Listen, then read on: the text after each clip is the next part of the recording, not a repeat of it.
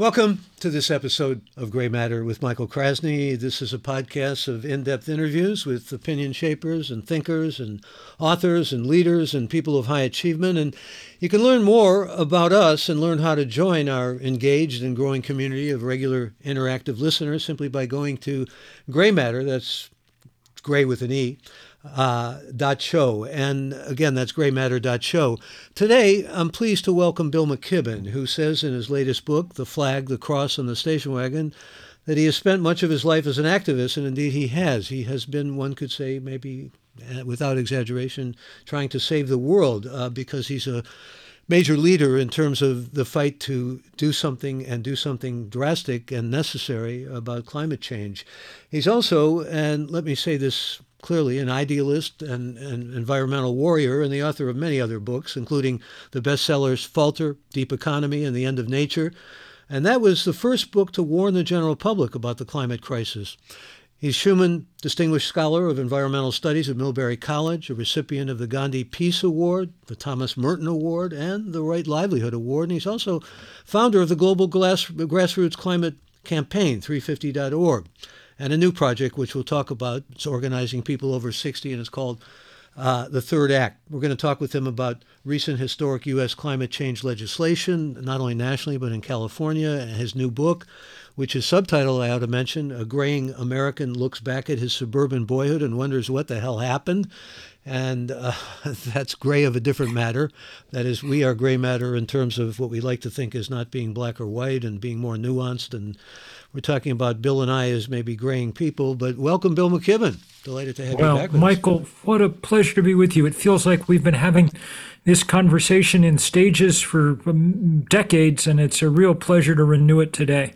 Likewise, the feeling is mutual. And in terms of this conversation, it gets me right to what's of great concern to both of us, and that is the status of the climate and what's happening. It's scorching here in California, and I want to talk to you about this fifth biggest economy in the world, that is California, which has gone through some very serious flurry of legislative acts. But first, and also talk to you about your book and so much else, let's just talk about the Inflation Reduction Act first, though. This is historic by many people's lights, but I have two questions about it. And let me, before I ask you those questions, which are intertwined, give a little background to those who are perhaps not familiar, just kind of highlight. It is going to reduce fossil fuel use and strengthen regulation of greenhouse gases, no doubt about that. And it's going to cut emissions by half of what 2005 levels are by 2030, spend about $370 billion on climate change programs, and have some pretty large tax incentives to advance renewable energy and electric cars. In other words,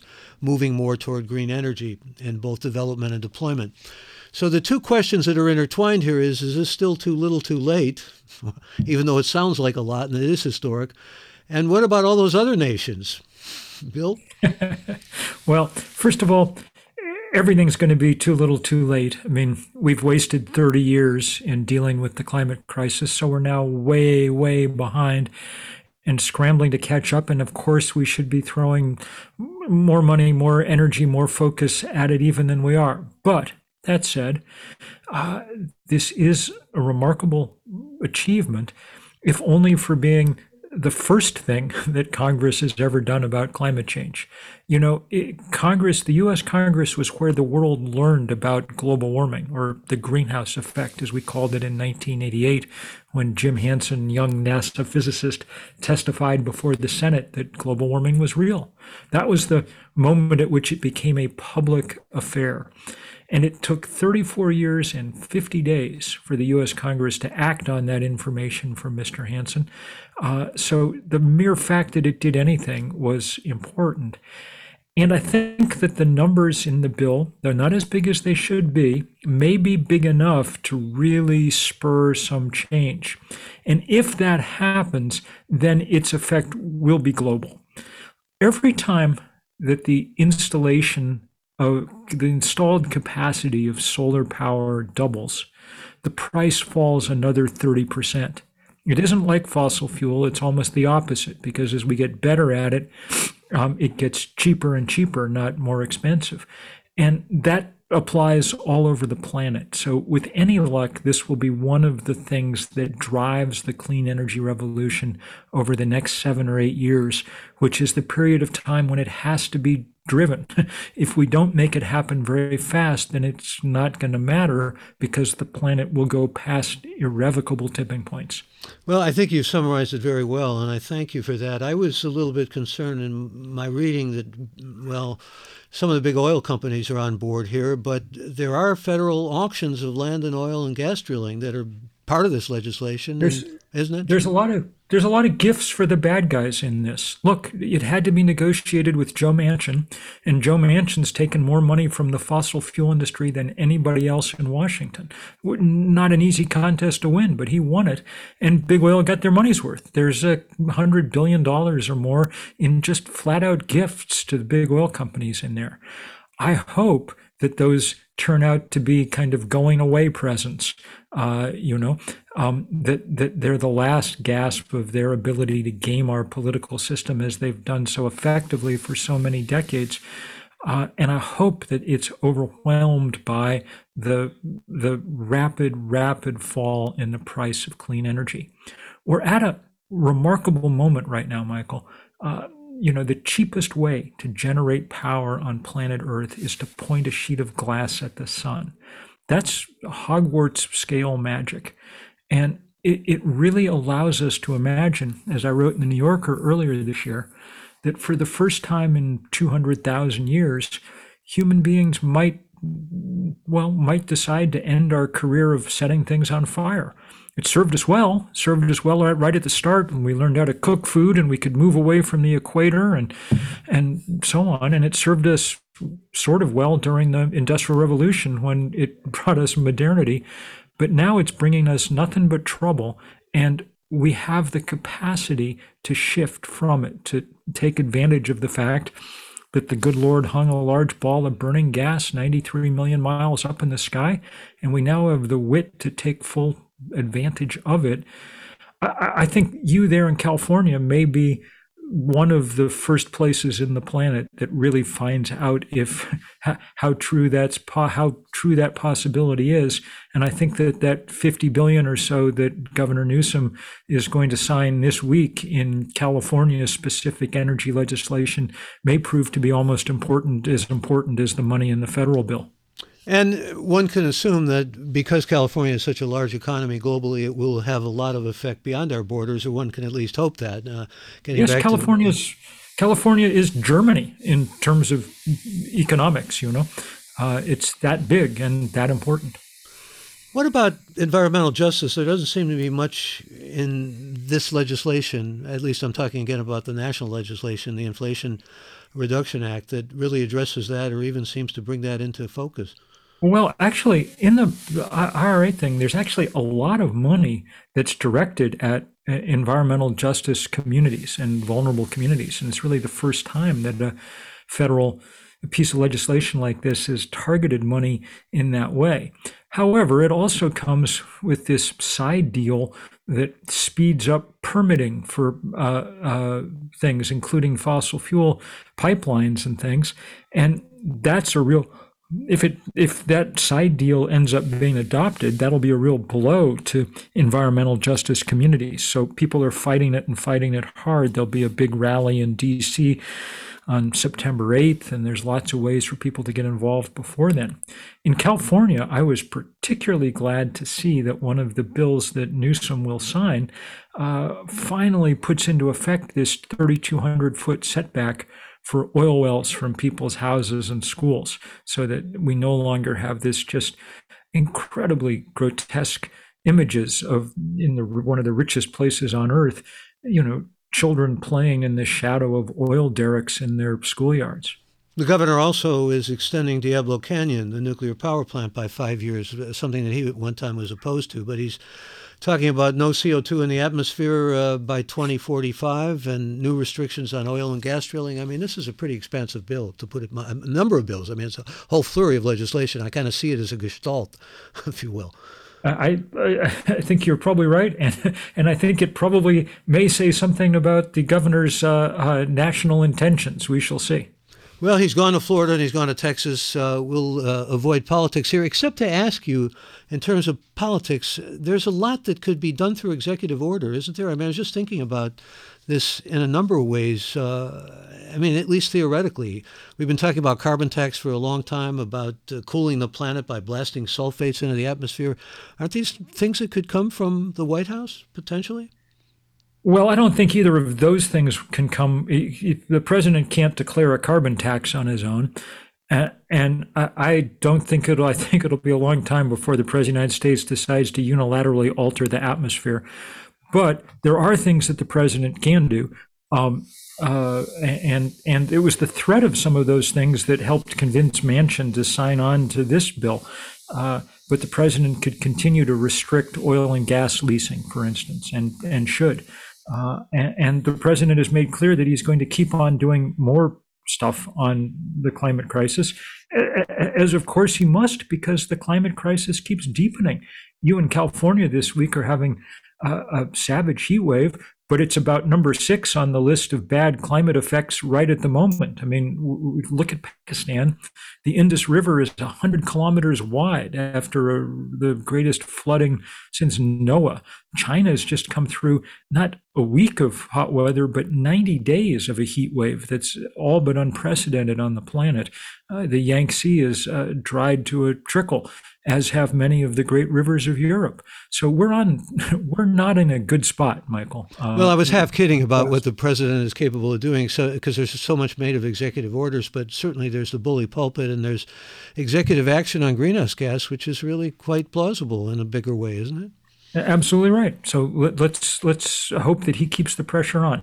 I would imagine that we've seen most of what we're going to see between now and the midterm elections.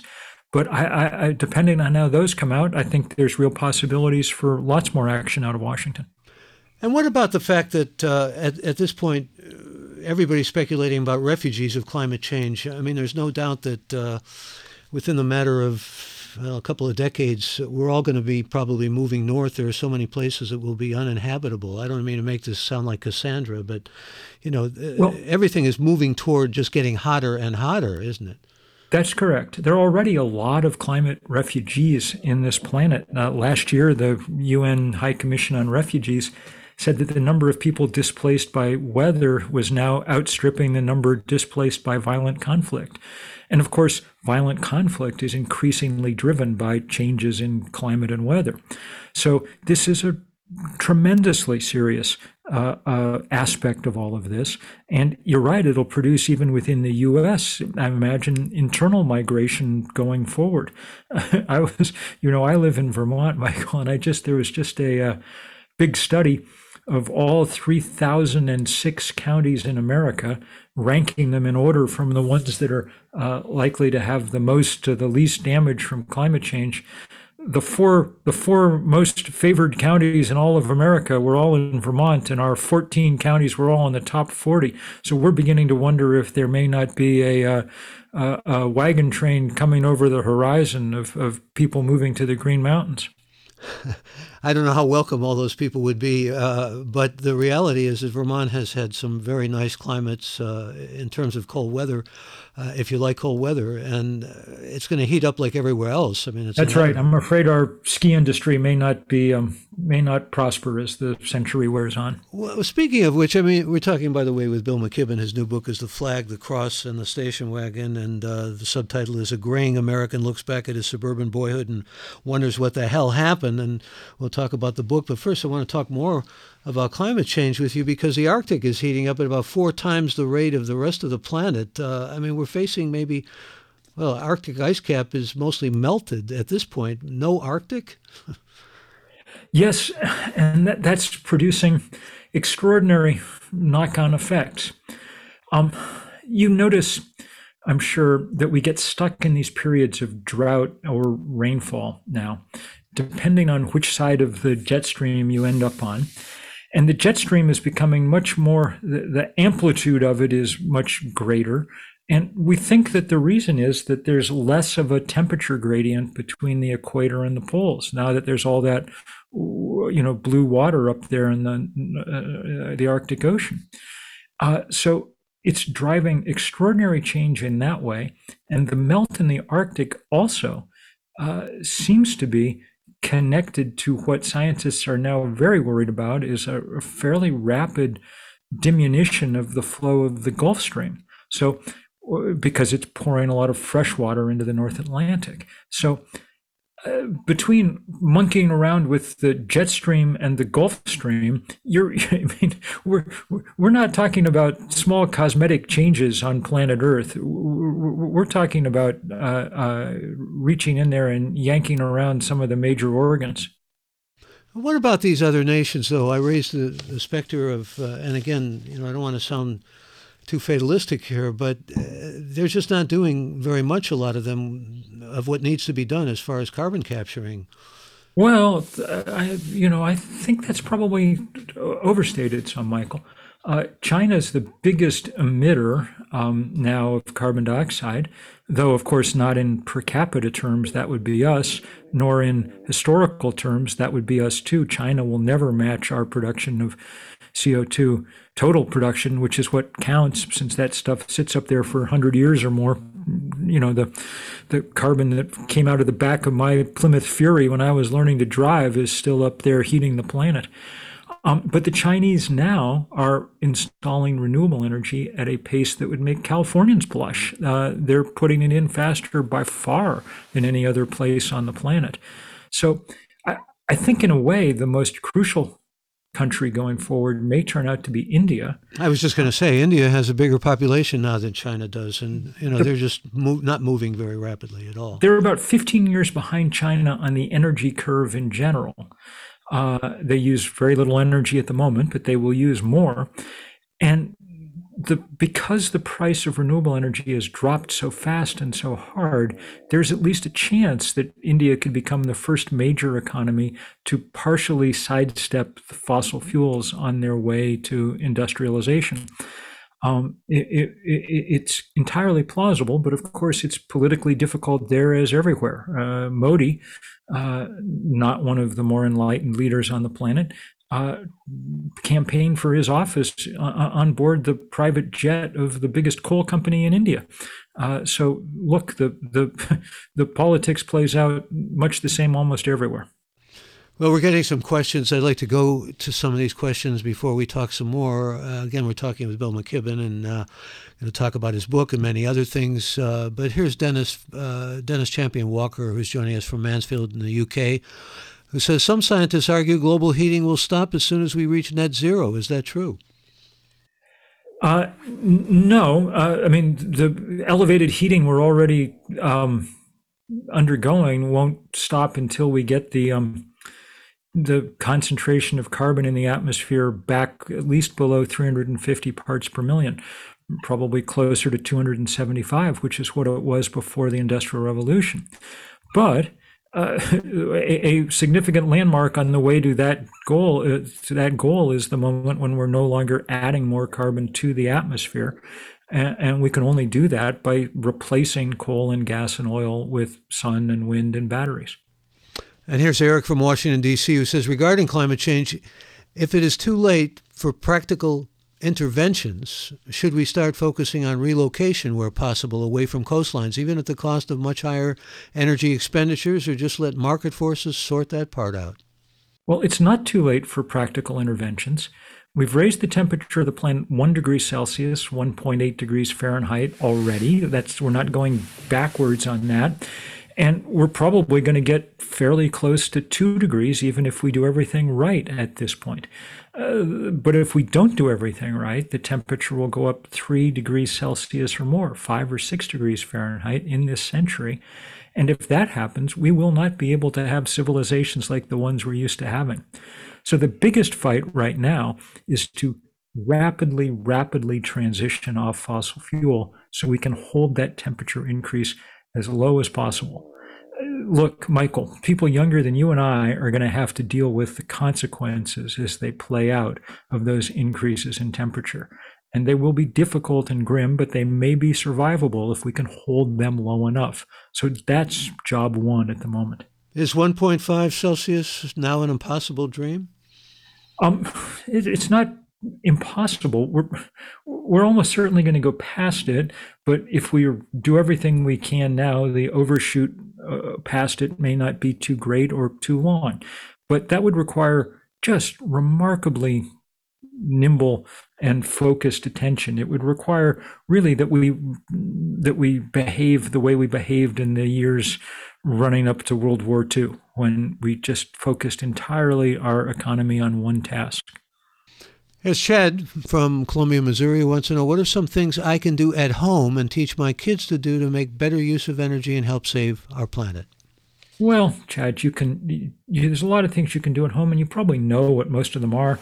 And I bet you've done some of them already, lighting. And I mean, you should have solar panels on your roof as soon as there's an affordable way to do it, which generally depends on getting your legislature or now the Congress to provide some help.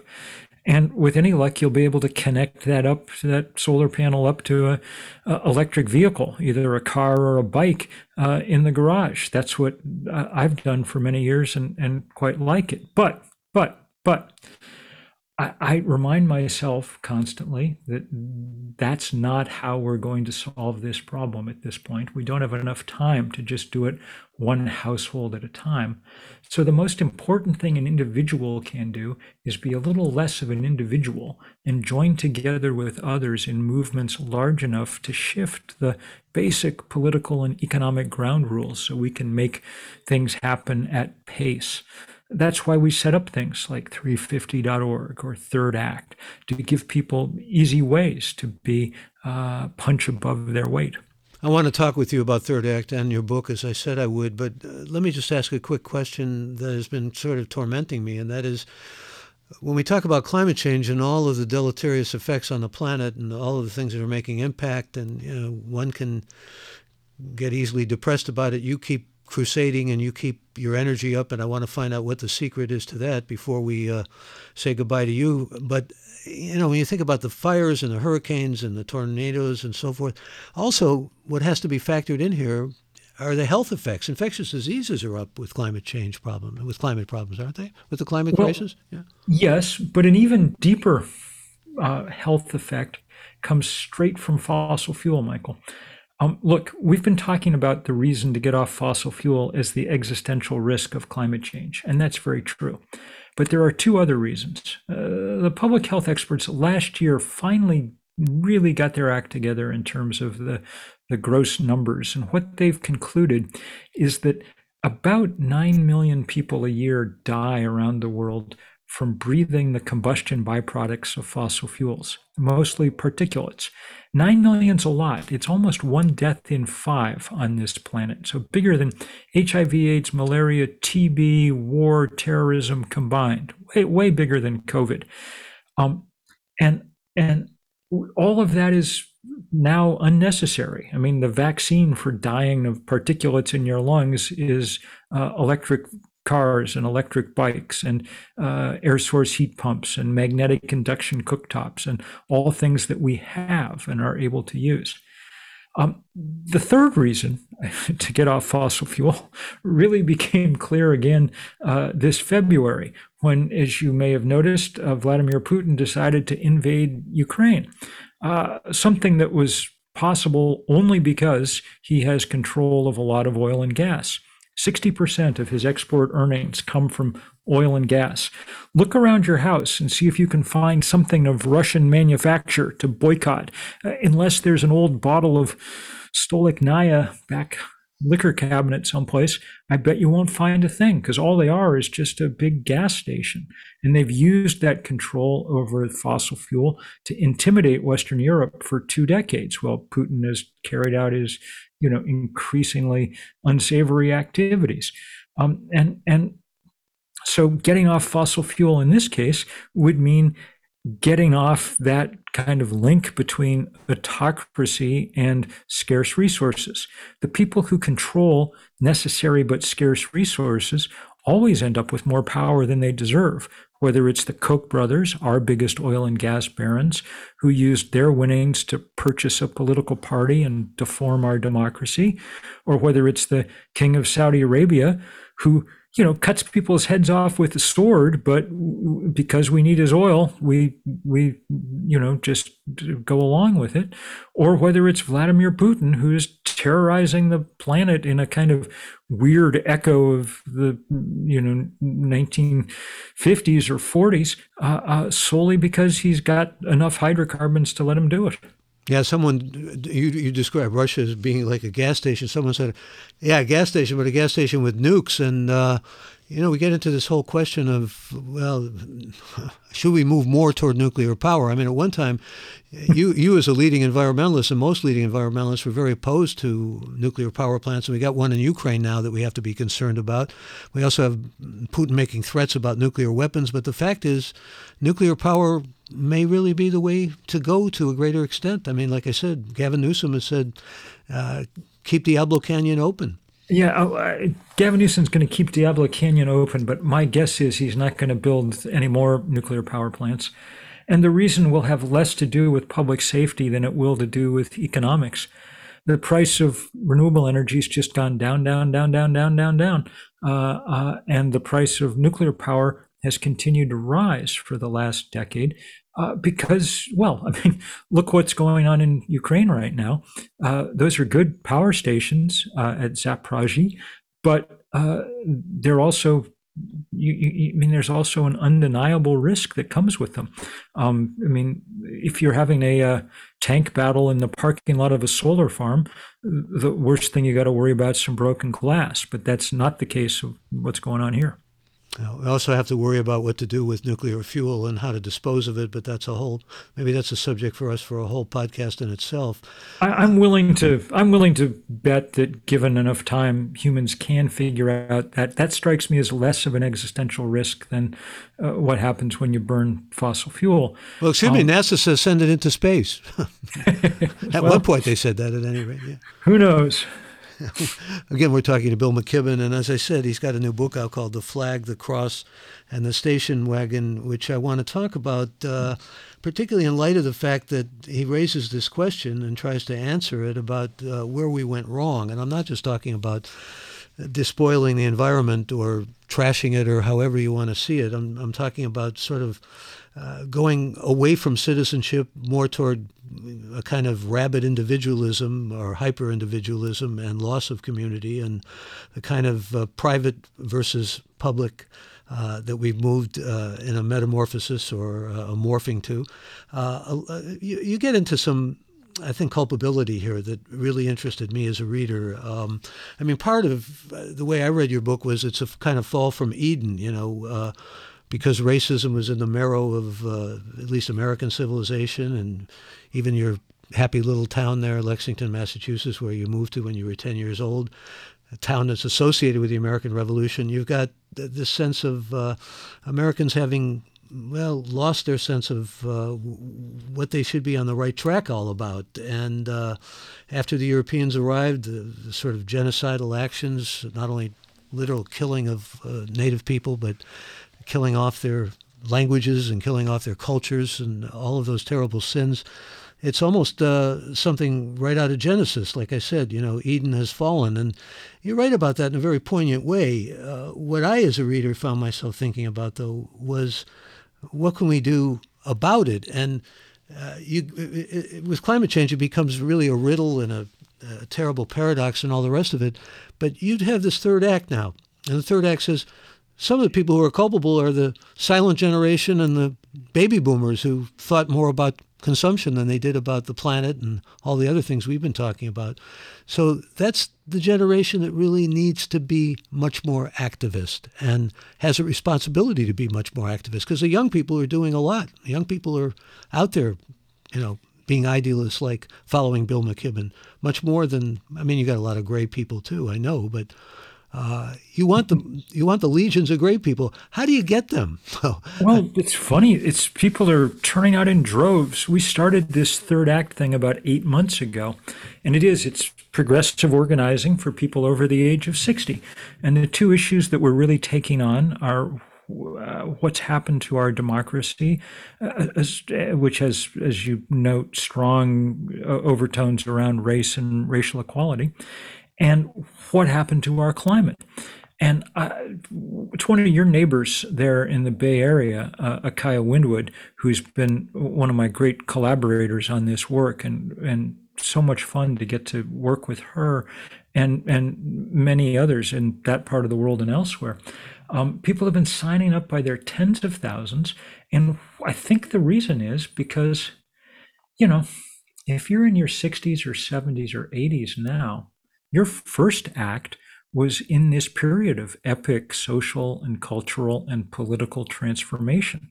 The period when we started taking women seriously in public life and wondered if perhaps there was a way other than war to solve problems, and the first Earth Day and the apex of the civil rights movement. You can tell what an important moment it was, because every crappy thing that the Supreme Court's done in the last 6 months has been aimed right at that period of time, at the Voting Rights Act of 1965, at the Gun Control Reform Act of 1968, the Clean Air Act of 1970 and 71, Roe v. Wade in 1973.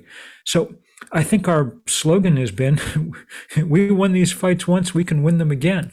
I did start thinking about organizing this third act work as I was writing this book, and thinking back about my own boyhood. The period of time I was describing, the 70s, really, and late 60s, 70s in suburban America, I think was in many ways the hinge point of our time, when we made a pretty fateful decision. The project that America had been embarked on during the Depression and through the Second World War, and even in the prosperity that followed it, with the turmoil of the 60s, was the project of building a better America. What LBJ called a great society, what Dr. King called a beloved community. That project, by the end of the 1970s, had petered out and was replaced by the Reagan-era project of each person getting rich themselves, the era when government had become the problem, not the solution. And that era of hyper-individualism lasted most of my adult lifetime, and I think we pay the price for it now. I wanted to understand, A, where it came from, how it happened in that era, and B, as you say, what we could do about it now, especially those of us who lived through it. Well, I said we didn't necessarily want to get too political here, but on the other hand, you do blame Reaganism. You put a lot of the onus of blame onto what you just described. But Reaganism could only have happened if there'd been a market for it, as it were. And of course, you got to see it in a sense close up in California in that decade of the 70s. 2 years before Reagan was elected, the other really fateful political thing happened, which was the passage of Proposition 13 and the tax revolt. And really, what was that? It was, as people had gotten richer, as the value of their suburban homes had risen, a kind of increasing conservatism and well, let's say it what it was, a kind of selfishness had taken hold, and people began to act that out politically. Some of it was race-based, no question, and some of it was just what happened as this extraordinary burst of prosperity took place around us. Well, this brings me to another question coming from the UK, which I think you're probably asked in different forms frequently, but this is, how do you maintain the enthusiasm to keep campaigning to save the world when there seem to be so many people who don't want it to be saved? Well, I guess the good news is I think there's more who do, and I get to encounter them all the time, and that's what keeps me going. Movement building, which we kind of started in around climate with 350.org 15 years ago, has gone well. I mean, I think that taken as a whole, the climate movement's probably the biggest movement the world's ever seen. And we've had real successes. We've blocked the Keystone Pipeline. We've run these divestment campaigns that have caused institutions with endowments and portfolios worth about $40 trillion to get out of coal or oil or gas. And now we start to see at least marginal political successes like this Inflation Reduction Act. Is it enough or fast enough? No, but there's a kind of accelerating momentum that comes as you near tipping points, either physical, which will be bad, or political, which would be good. And so we aim hard and work hard, and there's enough victories to keep us engaged, I think, and to, I hope, entice more people in, because boy, oh boy, this work gets easier the more hands that take it up. Well, speaking about more hands, I just wonder if sometimes it becomes personally frustrating and maybe saps your vitality when you think of all the hydra-headed monsters that you're up against. I'll use that metaphor advisedly, but you cut off one and then another arm comes out and grabs you. I'm not only talking about moneyed interests, I'm talking also about apathy, which is a great enemy here.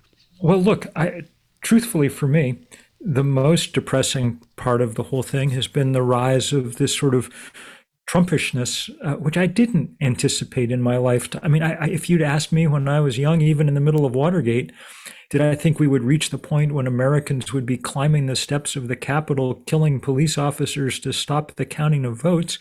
I would have said no. I don't think that's going to happen, but I was wrong. And so that that was scary and is scary. And I think it unleashed some energy, but also sapped energy because it was so frightening.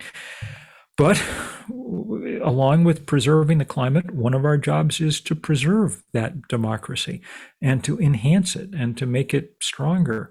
So we've got people from the Third Act working hard on that, registering voters, signing up to be poll watchers, figuring out how to make our democracy work again.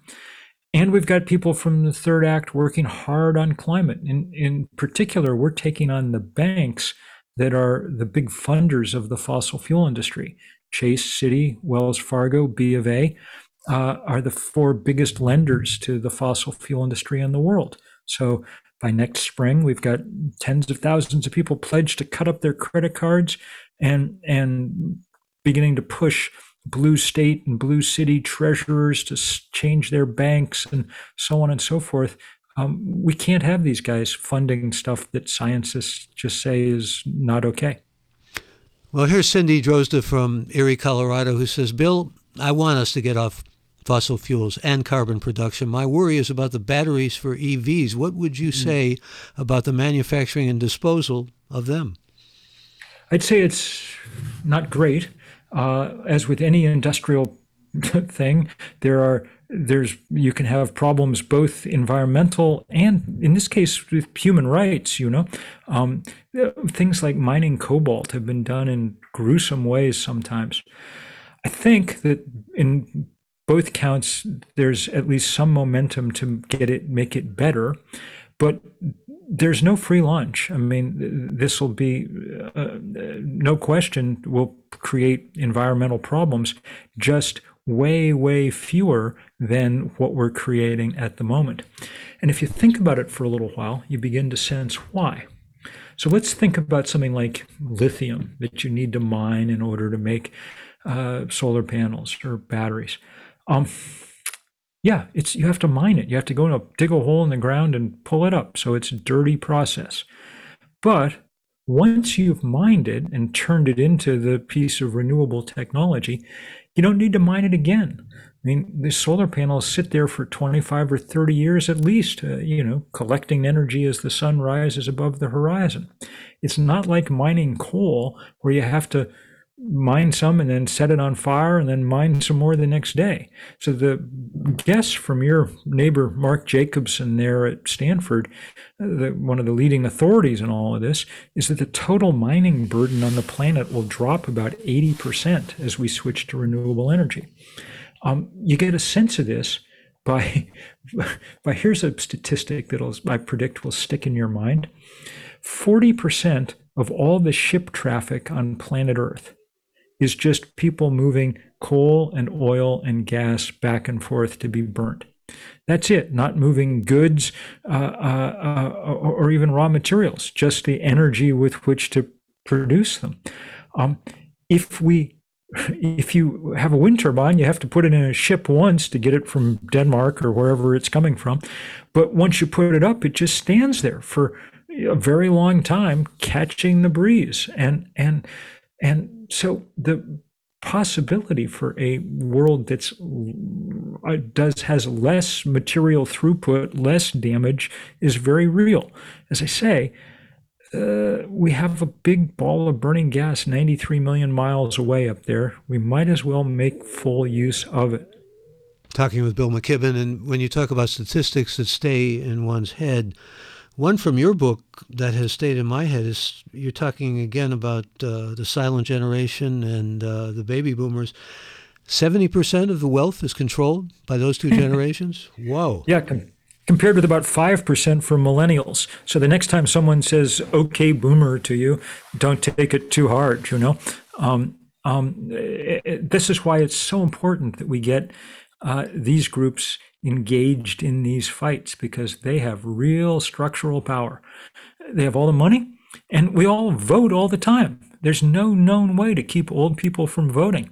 So, you know, we're going to have outsized power. Well, you're getting gray. I'm just losing my hair, so we should make that distinction. I want to get to some more of people who are listening to us who want to join in here with questions. This is Chris Clark, who writes, the only two sharp dips in U.S. CO2 emissions came as a result of disasters, 9/11 and COVID-19 stay-home orders. Should we be looking forward to an even bigger disaster like an electromagnetic pulse to force us in the right direction? The problem is that they're so temporary.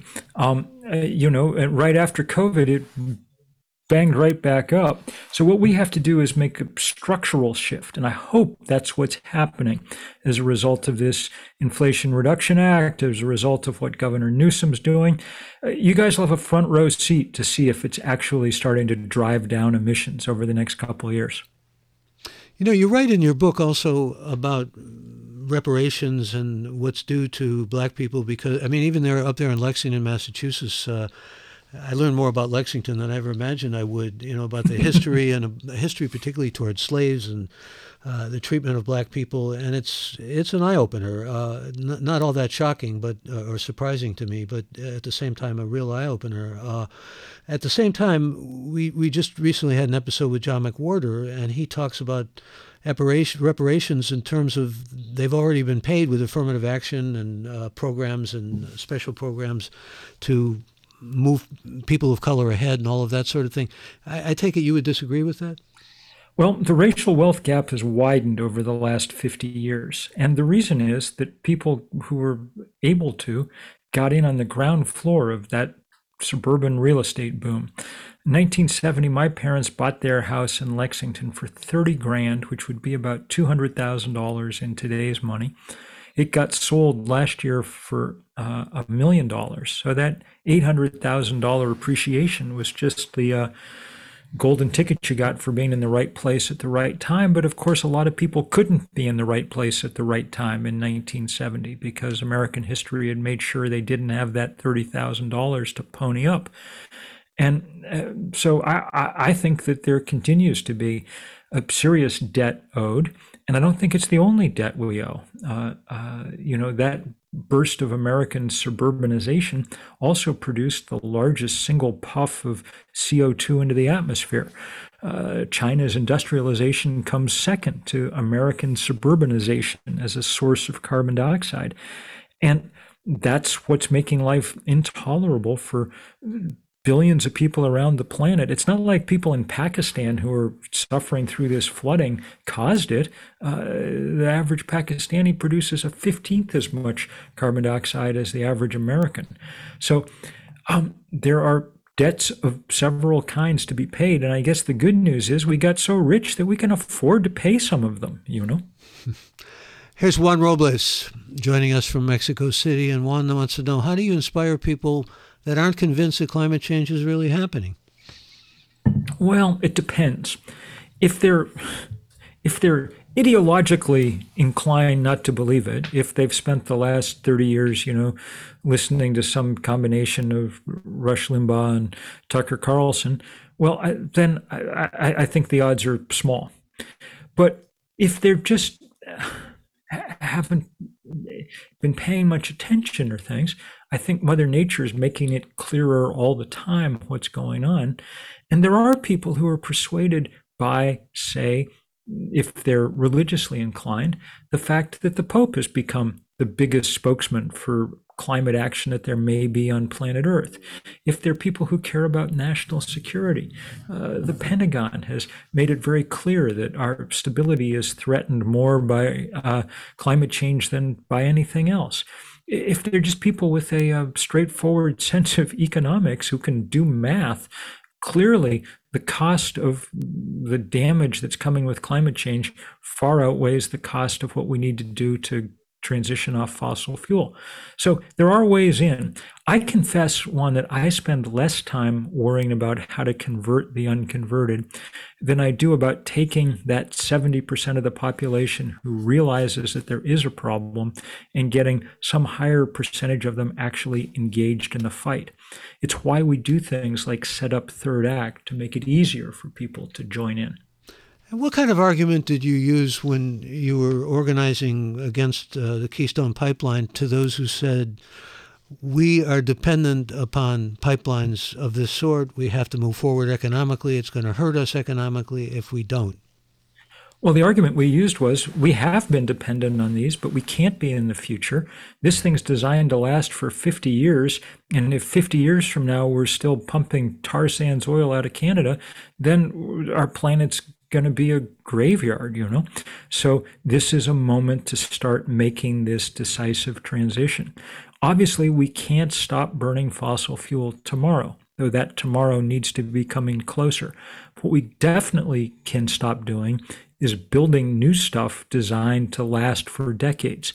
We have to wean ourselves off fossil fuel aggressively, and that begins by not going out and buying a whole new stockpile of this stuff and sticking it in the larder. And I should mention, Bill McKibben started his activism. He writes in his new book, The Flag, the Cross, and the Station Wagon. He was all of 10 years old in a protest in Lexington where his family had moved to against the war in Vietnam, even though he didn't know much about the war in Vietnam at the time. But, he has certainly learned a great deal since that point. And I had mentioned you winning the Gandhi Award, and one of our listeners in Central Florida, Hershid Tito, wants to know what experiences you went through in receiving the named Gandhi Award from the start that I mentioned at the start of the show. Well, it was a great honor because Gandhi is one of my tremendous heroes on this planet.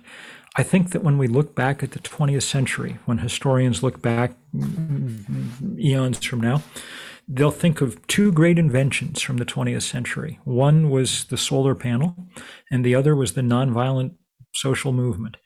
And Gandhi was a key inventor of that. Dr. King and the suffragettes and other million people whose names we don't know played roles too. But Gandhi's talent for the politics of gesture, making salt on the beach, was unmatched. And he gave us this gift with which we can go forward to change the world.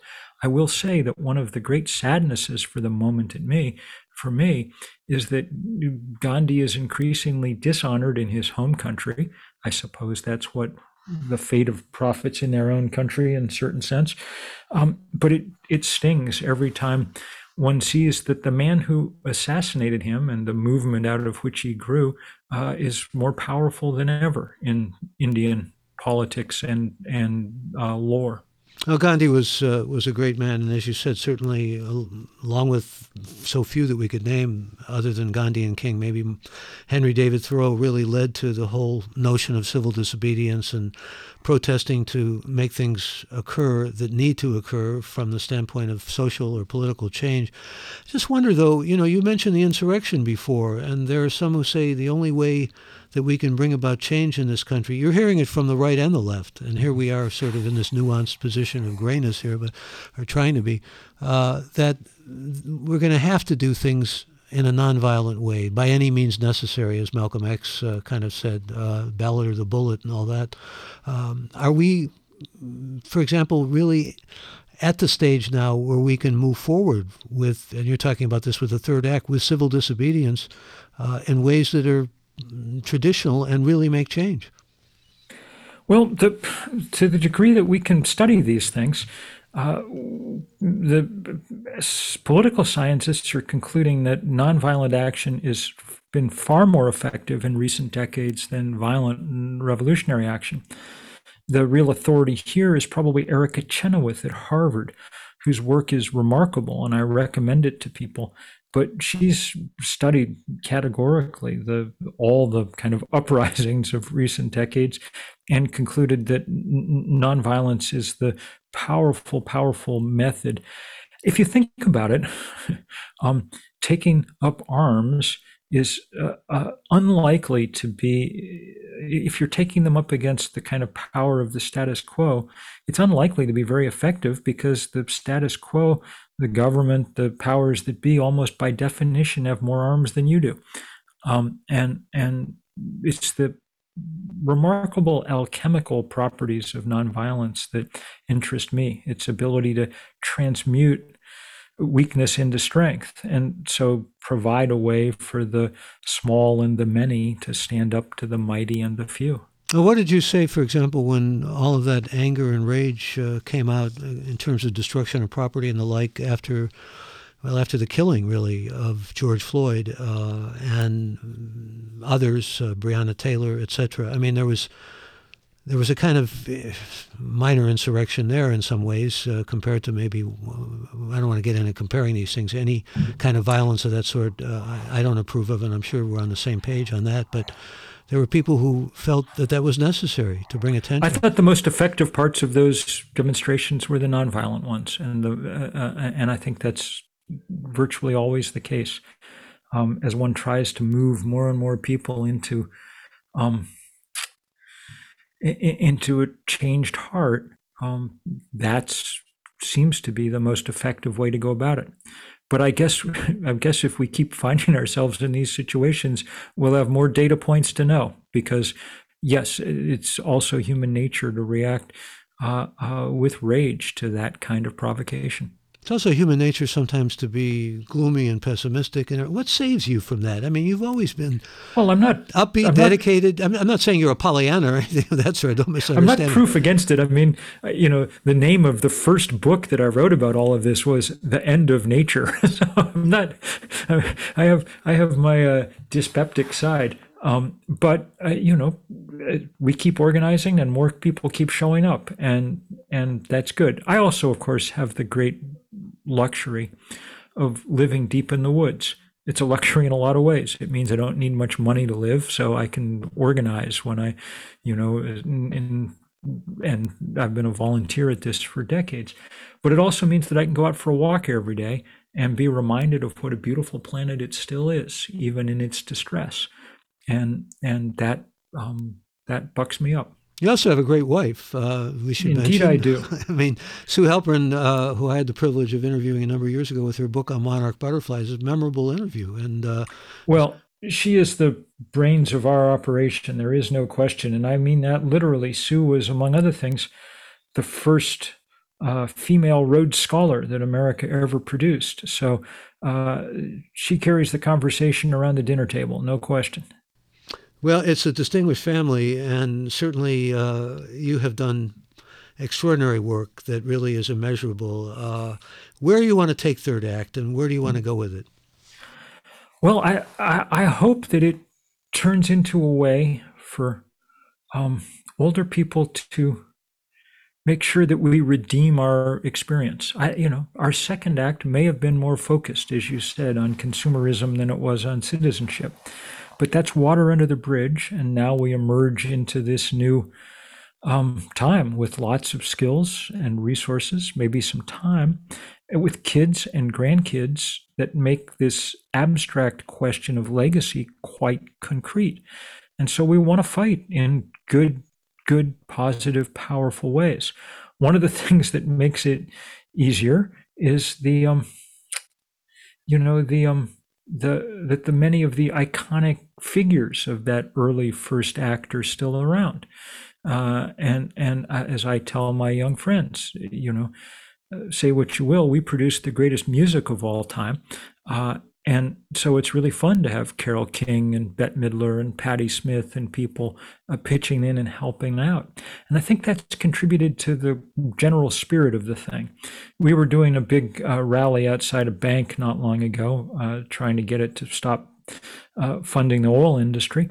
And of course, there are a lot of high school kids there because they're super engaged and they're somewhat sprier. So they were off at the front of the march. But at the back, there's a big crowd of us with a big banner that said, "Fossils against fossil fuels." So there you are. We're doing what we can in the right spirit. There's also, I wonder if you agree with me on this, somehow we need a shift in an ethic, or it's a philosophical question in some regards. But you point out in your book that too much suffering has resulted from other people moving ahead, and especially in consumerism and prosperity and all the rest of it. In other words, on the backs of too many others and the suffering of too many others have many of us prospered or thrived, goes the argument. So you have to kind of change, don't you, something deep in the culture and an ethical attitude? I think so. I'll tell you the bumper sticker I hate the most in the whole world, Michael. You must have seen it on the back of Winnebago someplace or something. It says, "I'm spending my kid's inheritance." I don't know why, but that just always drives me out of my mind because because it's literally true. We're spending our kids' inheritance. You can see it in every cubic meter of the atmosphere and in every, dried up riverbed. But there's also just something so repugnant about it. Like, that's not our job. That's not how working society works. Working society tries to make their kids and everybody's kids' lives easier. And we can do that still, but only if we really work at it. So in some respects, what you're saying sort of conforms to the idea of saving the planet. You have to look to the future. You have to look to the next generation of progeny and those who have yet to come and those who are growing up and so forth, and really, I guess, cherish them in a different way or value them in a different way. That's right. And I think it means thinking about being serious elders, what that means. It's a particular role for a particular time in life. We do not need to be in the lead. We do not mean to be running things all the time. It's a great joy to get to back up people who are doing really good thinking and really good work. And I find that young people take it as a great pleasure to have older people working alongside them. And they feel reassured by it too, that they're not alone and that the kind of chain of human civilization hasn't broken, hasn't snapped entirely. So you see some hope here, ultimately, don't you? I see enough. I see enough reason for the moment to get out of bed and keep making trouble every day. Well, I hope you continue making a lot of trouble and have success with the third act in your book. The book, again, is called The Flag, the Cross, and the Station Wagon. A graying American looks back at his suburban boyhood and wonders what the hell happened. This is the first memoir that you've done, isn't it? First and last. Yeah, well, that's how I felt about mine, except that I felt I did it when I was too young. Really good to have you with us. Always a pleasure to talk to you. Michael, I really enjoyed it, and it's just good to hear your voice. Take care, friend. Yeah, and you take care of yourself, and all of you who are listening, thank you for being with us for this episode of Gray Matter. I'm Michael Krasny. Bandwidth for Gray Matter is provided by CacheFly at CacheFly.com.